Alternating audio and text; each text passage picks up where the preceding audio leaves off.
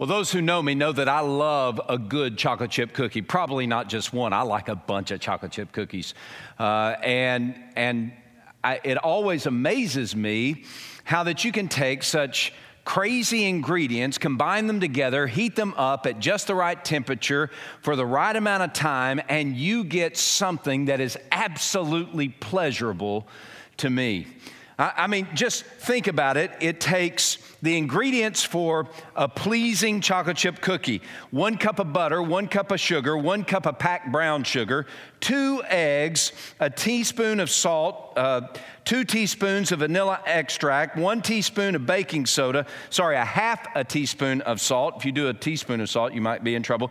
3 cups of all-purpose flour, and 2 to 6 cups of chocolate chips. I like the 6 side, maybe not the 2 side, but you take all those ingredients, you mix them up in a bowl at just the right time, at just the right way. You dole them out on a sheet. You put them in the oven for just the right amount of time, and you pull them out at just the right time under the right amount of heat, and you have something absolutely pleasurable. Well, more than a chocolate chip cookie that is pleasing to me, the bigger question is, how can we be the church that is pleasing to God? What are the ingredients that our church needs? What are the ingredients that you and I need as followers of Jesus in order to be pleasing to God? And we all want to be pleasing to God if we're a follower of Christ, and many who aren't even followers of Christ, they have within them a yearning and a desire to please God. But how do you do that? How can we be the church that pleases God? How can we be a follower of Jesus that pleases God? What are the ingredients? Now, that's what Paul and Timothy do as they continue their prayer. Now, last week, we looked at the beginning of the prayer, specifically verses 3 through 8 of Colossians chapter 1. Today, we're looking at the continuation of that prayer, beginning in verse 9 all the way to verse 14. Read along with me, Colossians chapter 1, beginning in verse 9. Paul and Timothy write, "For this reason we," that's Paul and Timothy, "we also, since the day we heard it, do not cease to pray for you and to ask that you may be filled with with the knowledge of God, knowledge of God's will in all wisdom and spiritual understanding, that you may walk worthy of the Lord, being fully pleasing to Him." So you see, the direction of this prayer is that we together might walk worthy of the Lord, that we together would be fully pleasing to Him. That you may walk worthy of the Lord, fully pleasing Him, being fruitful in every good work and increasing in the knowledge of God, strengthened with all might according to His glorious power toward all patience and long-suffering, with joy giving thanks to the Father who has qualified us to be partakers of the inheritance of the saints in the light, and He has delivered us from the power of darkness and conveyed us into the kingdom of the Son of His love, in whom we have redemption through His blood, the forgiveness of sin. As we look at this passage together, I want us to take some time and consider what we're to be about every single day as a church and as followers of Jesus. And that is, we are to be pleasing to God. And we want to be pleasing to God as the church. We don't want to walk a path that is contrary. So today, I want to challenge you to join me as we join Paul, and we pray to pursue God's pleasure together. We pray that we would pursue God's pleasure together. And the content of our prayer describes the ingredients that it's going to take for us to please God together. We pray that we would pursue God's pleasure. Now, prayer is an important piece here. Prayer is so essential. It's such a powerful component of the Christian life. It is such the life source and lifeblood of what we do. It's conversation with God. It stands at the bedrock of who we are as a church. Prayer is not just some religious ritual that we throw out there at dinner time. Prayer is the mighty conversation with the King of glory that propels us forward to accomplish His purpose. And prayer is something we need to be doing for ourselves, but also for one another. We need to be in prayer. We need to be in prayer for those around us, for those in the 7 cities of Hampton Roads, those who know God and those who don't know God. We need to pray. We need to pray that they would see God, that they would see His love, that they would see His grace, that they would come to faith in Christ and be brought into the family of God. We need to pray for churches that are gathering together, whether it's online or in person, all around the 7 cities of Hampton Roads as they navigate the tumult in our country today.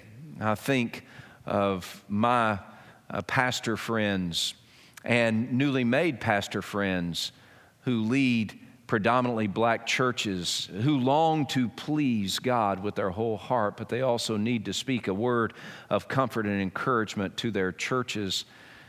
Will you join me in praying for them? And that you would pray for us to come alongside them and encourage them and strengthen them and to learn from them and to be brothers and sisters of Christ to them. That we would join together and bring pleasure to God. We need to pray. So this is a prayer that Paul is praying. So it's a prayer that we should pray, but it's a prayer that talks to us about what it takes to bring pleasure to God. Now, just a quick moment here. One of the hang-ups that we have in praying this prayer is that we forget that the prayer has as its purpose God's pleasure, not our pleasure. And this is one of the greatest obstacles that we have and have had and continue to have and probably will have until Jesus returns as a church and as a follower of Jesus. So often we define a church is pleasing God based upon how it's pleasing me. That's just not right. That's just not biblical. There's nothing in Scripture that says that you measure the church and its faithfulness to God and its pleasing God by how much it pleases you.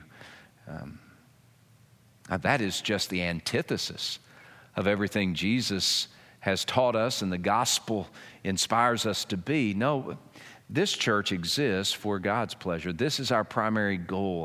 Our greatest ambition is the pleasure of God. And so we need to pray that God would show us not how we can please ourselves, nor even how we can please each other, but rather how do we first and foremost please God.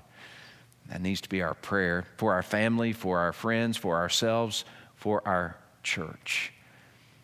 So what Paul does is he breaks down his prayer in 4 specific ingredients. And the first ingredient we read about is in verse 9. He says, for this reason we also, since the day we heard it, we do not cease to pray for you and to ask that you may be filled with the knowledge of His will in all wisdom and spiritual understanding. This is the first ingredient that we need to pray God to give us, to give our church, to give our family, to give our friends, that we might soak in the knowledge of God's will. Now, this makes sense, doesn't it? It just makes sense. If I want to please somebody, I got to know what they want. And isn't that really what Paul is saying? Isn't that really what Scripture is teaching? We want to please God. That's part of who we are as followers of Jesus. We have built into our DNA a deep yearning and a desire, a mandate from the Spirit speaking to our spirit. We are called to please God. Romans 8 is an entire chapter that's dedicated to pleasing God and how we come to that in Spirit inspired, walking in the Spirit, not in the flesh, so that we can please God. So pleasing God is pretty essential to what it means to be a follower of Jesus. But if we're going to please God, we got to know what God wants. Again, if I am an employee at a business and I have a supervisor, if I'm going to do well in my role as an employee, I need to know what my supervisor wants. I want to know what he wants so that I can do what he wants and please him. In the same way, if you're married, you have a husband or a wife, and if you're going to please your husband or wife, you got to know what they want. Edie and I have been married 29 years on July the 12th. 29 years. We dated sometime before that, but it only starts counting when you're married. And so for 29 years, we have learned how to please each other. Now, this is more than just getting a checklist, although checklists are great. Edie and I have given each other checklists. This is how you show me that you love me. This is how you please me. And so that's important, but the goal of the checklist is not just so I can check the box. The goal of the checklist is to make sure that I am doing the things that please our spouse. Now, we want to please our spouse because our spouse is our love. It is the mandate of love that we seek to please God. God himself has loved us with the greatest love. There is no love greater than God's love for you and me. And the measure of that love is what he did. And really the story of Genesis to Revelation is the story of God's rescuing love coming to sinners like you and me in the person of Jesus Christ. That God let go the royal robes of heaven and took on the skin and stepped in the sandals of a baby in Bethlehem. That God became flesh and dwelt among us, and his name is Jesus, and he walked among us, and he lived among us, and he displayed the glory of God among us, and he did all of that in perfect obedience to his Father in heaven, and in perfect alignment to what it means to be made and to be a displayer of God's glory. He did all of that, and then he determined to die. He died not as an example. He died not merely as one who was oppressed. He died for one reason. And in the plan of God and the purpose of God, Jesus died on behalf of sinners like you and me. He took our place upon a cross. He died for us. That's Colossians 1:14. Colossians 1:14, in whom, Jesus, we have redemption, rescued through his blood, the forgiveness of sin. This is what love looks like. God manifests his love toward us in that while we were sinners, Christ died for us. And what is our response to that great love? A love that has changed our life, that has moved us out of the power and the realm of darkness and translated us and conveyed us into the realm, the kingdom of the Son that is marked by love. How do we respond? It is to live for God's pleasure. Now, here is what it looks like to worship God.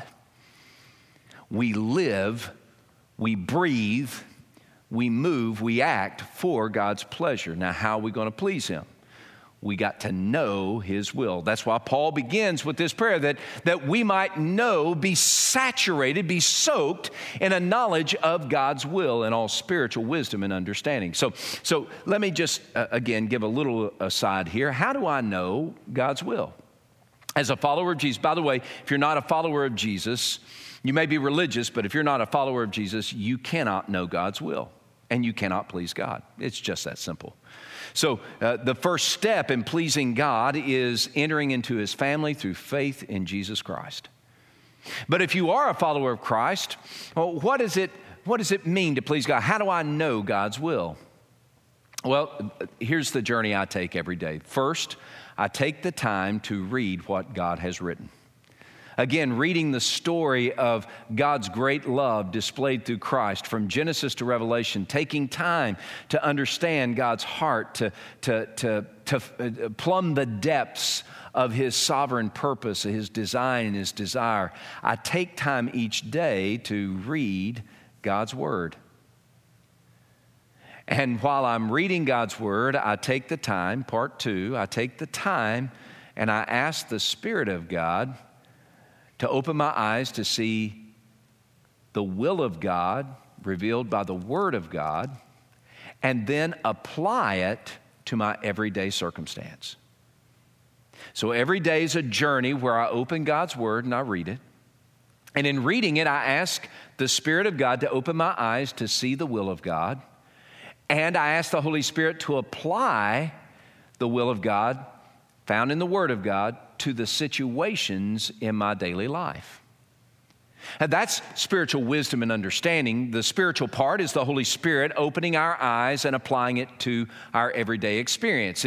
Wisdom is knowing what God wants or knowing the will of God. Understanding is the application to our daily circumstances. So here's the journey that we need to be on. We need to know God's will. How do we know God's will? We come into the family of God through faith in Jesus Christ. God puts His Spirit within us so that we can fathom what this love letter is all about, this story of God's rescuing love. And as we every day read God's Word, we ask the Spirit of God to open our eyes to see the will of God, and then apply the Word of God and the will of God to our everyday circumstance, to our relationships, to our job, to the decisions, to our uncertainties. Oh, Spirit of God, will you give me wisdom and understanding? And as we do that, we begin to understand and to know, to take hold of, to soak in the knowledge of God's will. If we're going to please God, we got to know what He wants. But can I also say that there is no knowing without doing? See, Paul goes on and he says that I do not cease to pray and ask that you might be filled with the knowledge of God's will and all wisdom and spiritual understanding. Then he goes on, so that you might walk worthy of the Lord, fully pleasing Him. There is no knowing God's will without doing God's will. If you say, I know what God wants, but you're not doing what God wants, then you don't really know what God wants.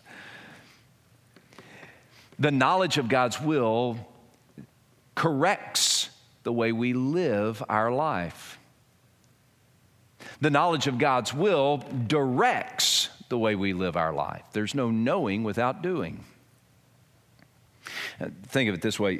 When I was in first grade, I had some walking problems. I had some weird things about my feet. And so we went to the doctor. My parents took me to the doctor, and they said, what can we do about this? And they said, okay, we're going to put correctors on Eric's legs, and he's going to have to wear those correctors until his walking is corrected.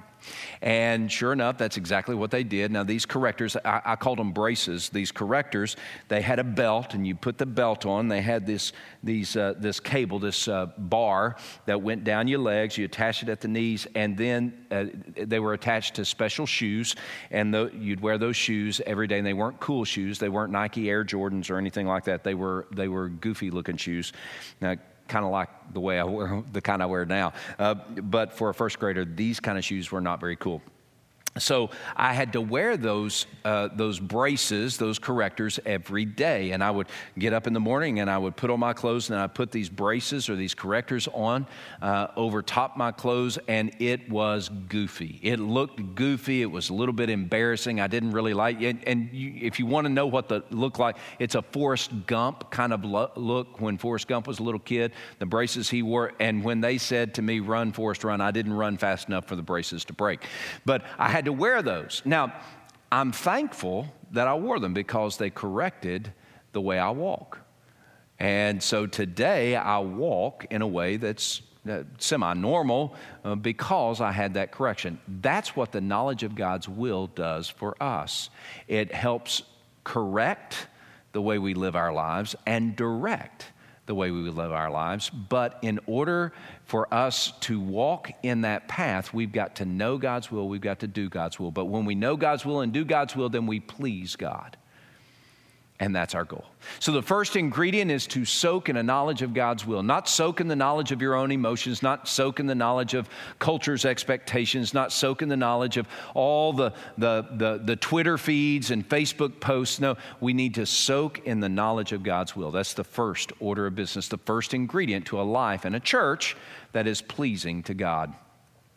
The second ingredient, Paul goes on, he says that you might walk worthy of the Lord, fully pleasing Him. And then he adds this phrase, bearing fruit in every good work and growing in the knowledge of God. So the second ingredient is expressed in those two phrases, bearing fruit in every good work and growing in the knowledge of God. What is this ingredient? It is growing in service and in fellowship with God. We're going to please God. We got to know what He wants. We need to soak in the knowledge of God's will, and we need to grow. Anytime you see this grow in the knowledge of God, that phrase, grow in the knowledge of God, that means you need to grow in relationship with God. You need to grow in your intimate experience with God. You need to know Him more, and you need to open more of your life up to Him. But what does it mean to bear fruit in every good work? Well, bearing fruit in every good work means I'm doing the work that God wants me to do. It is, I'm praising God. It's what you're doing right now. It's worshiping God, praising Him, opening God's Word, studying, allowing God's Word, the Spirit of God, speak through God's Word to correct your life, your attitude, your actions. It is sharing the gospel with those who are far from God that they might find life through Christ. It's being a comfort and an encourager to those who feel oppressed or outside. It is being kind to your neighbor. It's saying a good word. It's loving one another. Those are the things that we know to do. And so every good work is we're bearing fruit. And we're seeing the church bear fruit and people coming to faith in Christ and growing as followers of Christ. And it's a cycle of maturity that we see throughout Scripture, but especially in this prayer. It's a cycle of maturity. So when I come into a relationship with God, I want to please God. How do I please God? Well, I do the things that He wants me to do. That's bearing fruit in every good work, in every circumstance, in every situation, whether it's at work or at home or with my friends or with my neighbors or in my church. I'm going to do what God wants. I'm going to bear fruit in every good work. And as I'm bearing fruit in every good work, I grow in understanding and knowledge and relationship with God, in fellowship with Him. And as I grow in fellowship with Him, He equips me to do more, to bear more good fruit in every good work. And as I serve Him more in bearing fruit in every good work, then I get to know Him more. And as I get to know Him more, I am equipped to bear fruit in every good work, and everything begins to cycle forward in this maturing process. The more I get to know God, the more I serve God, the more I serve God, the more I get to know God. And you might say, well, does that really work? Well, it works in the human world. I know if you are a student of professional football, you see this between quarterbacks and receivers. A quarterback, and especially the great quarterbacks of days past and present, and they always had their go-to receiver. Roger Staubach always had Drew Pearson. Terry Bradshaw, boo. Terry Bradshaw always had Lynn Swann. Tony Romo always had Jason Witten. Tom Brady, the Gronk.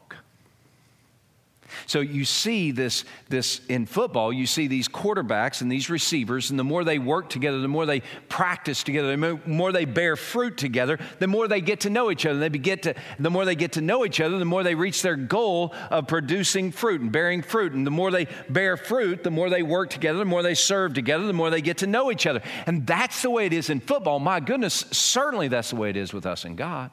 Some of us have stalled in our relationship with God because we have stalled in our service to the Lord. And I'm not saying service is what opens the avenue for us to know God better, but as we serve Him in order to please Him, He opens His heart to us and we see more of Him and He shows us more.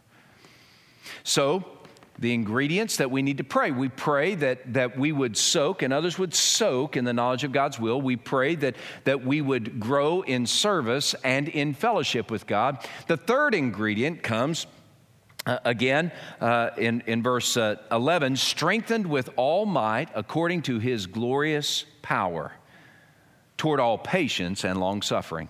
So what is this third ingredient that we need to pray? We need to pray that we would be strengthened with God's power.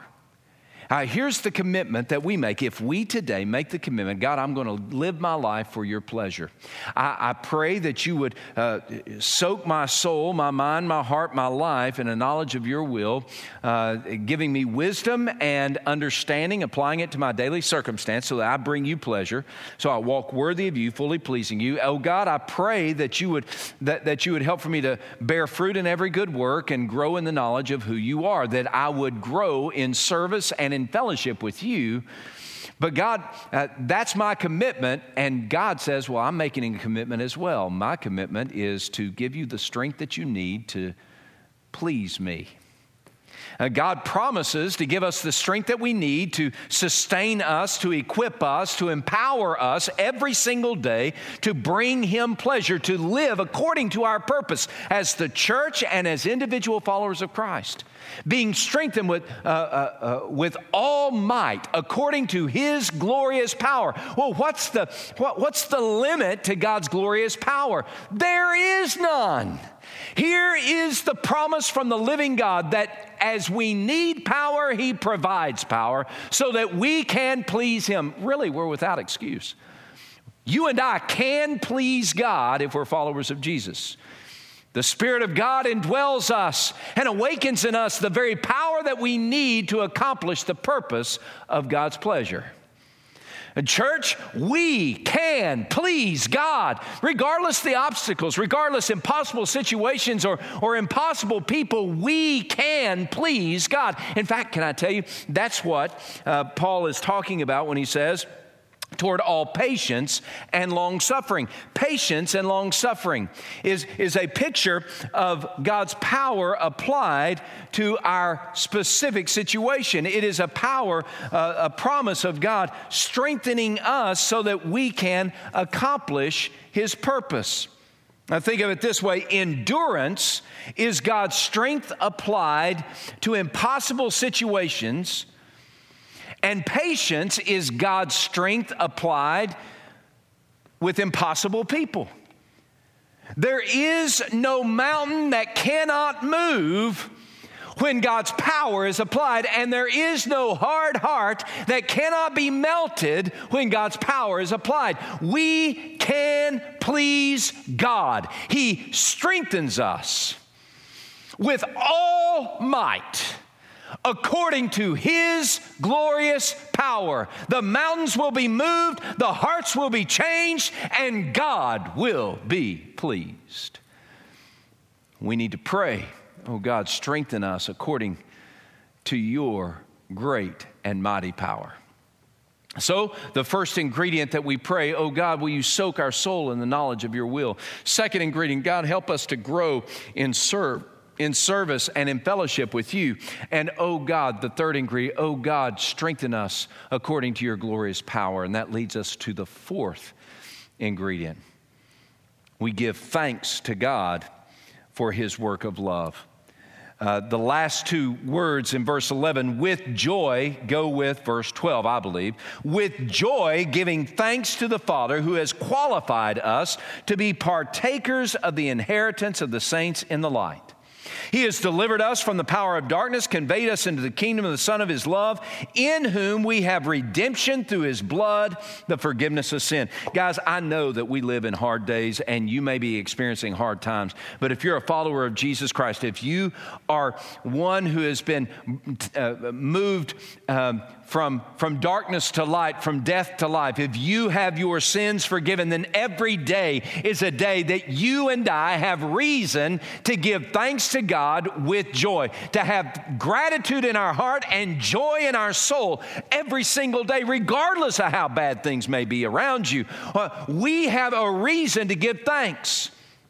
We give thanks. And Paul lists them here. We give thanks first because he has given us an inheritance. He has brought us into his family.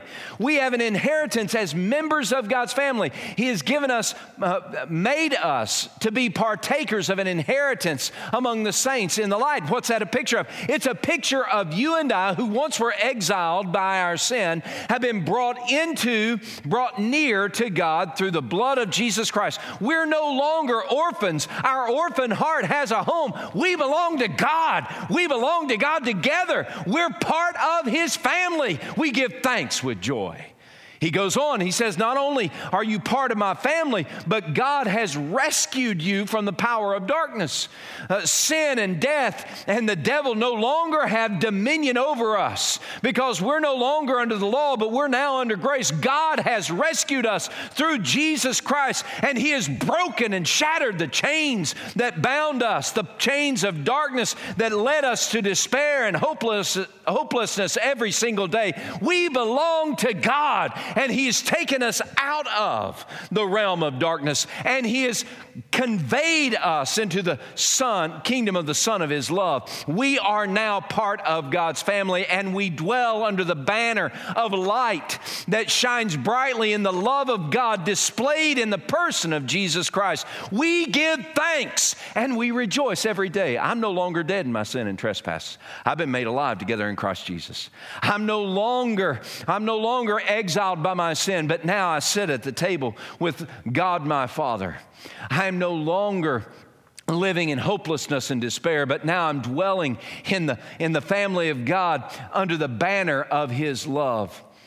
I'm no longer in the cell of my shame, but through Jesus Christ, because of Jesus Christ, I have been rescued through the shedding of his blood. I've received forgiveness for my sin. We give thanks and we rejoice.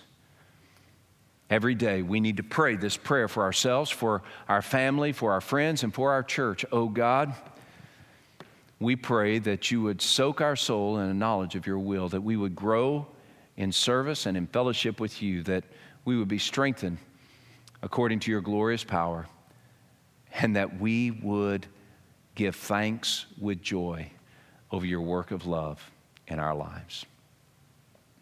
The very first step is found in the very last verse of this prayer, verse 14. In whom we have redemption through his blood, the forgiveness of sin. The only way for us to please God, to enter into his family, to have our orphan heart and soul find a home, the only way we can get there is through faith in Jesus Christ. And if you're here today and you have yet to embrace Jesus Christ as Savior and Lord, if you have yet to turn from your sin and trust in Christ, his death on the cross as payment for your sin, his resurrection from the dead as your only hope for forgiveness and family with God. If you haven't done that yet, then today is the day for you. I beg you, I invite you, I plead with you, be reconciled to God today. Find life through faith in Christ. You might say, how? How can that happen? The wondrous transaction of God's grace that gives you eternal life, that gives you life here and in heaven. That great transaction of grace that forgives your sin and brings you into the family of God. And God is already at work in your heart right now. And by his Spirit, he's drawing you to himself. And he's inviting you by faith to call out to him and ask him to save you, to rescue you, to forgive you based upon what Jesus has done. And if that's the desire of your heart, I invite you to pray this prayer with me. Oh God, I acknowledge that I am a sinner and my sin has separated me from you, and I can't fix that. God, I believe, maybe even for the first time, I believe that you sent Jesus on a rescue mission to save me. And God, where my sin had separated me from you, you sent Jesus to offer forgiveness to me. I believe that Jesus is your Son, that He died on a cross in my place and for my sin, that You raised Him from the dead to give me a new life. So right now, oh God, I pray that You would forgive my sin forever and that You would bring me into Your family, not based upon anything that I've done, but based upon what You have done through Jesus for me. Thank You, God, for saving me. Thank You for rescuing me. And it's in the name of Jesus we pray. Amen. If you prayed that prayer, I invite you right now to text Jesus to the number on the screen. Or you can email pastor@firstnorfolk.org. And you let us know that you have taken that step of faith and you are no longer a stranger to God, but now you're a part of His family. As followers of Jesus today, and especially First Norfolk, I just want to invite you to consider the new path that God is calling you to walk now. No longer preeminently concerned with your own pleasure, but supremely concerned with God's pleasure. What is that new path? Will you commit to walk for God's pleasure, to live in a way that's worthy of the Lord today? It's going to take some different things for you and for me. Will you make that commitment today? As we sing this song of praise, understand this song is a song about the new thing that God is calling us to. It's about that new path that He's calling us to walk, inspired by His Spirit, all for His pleasure.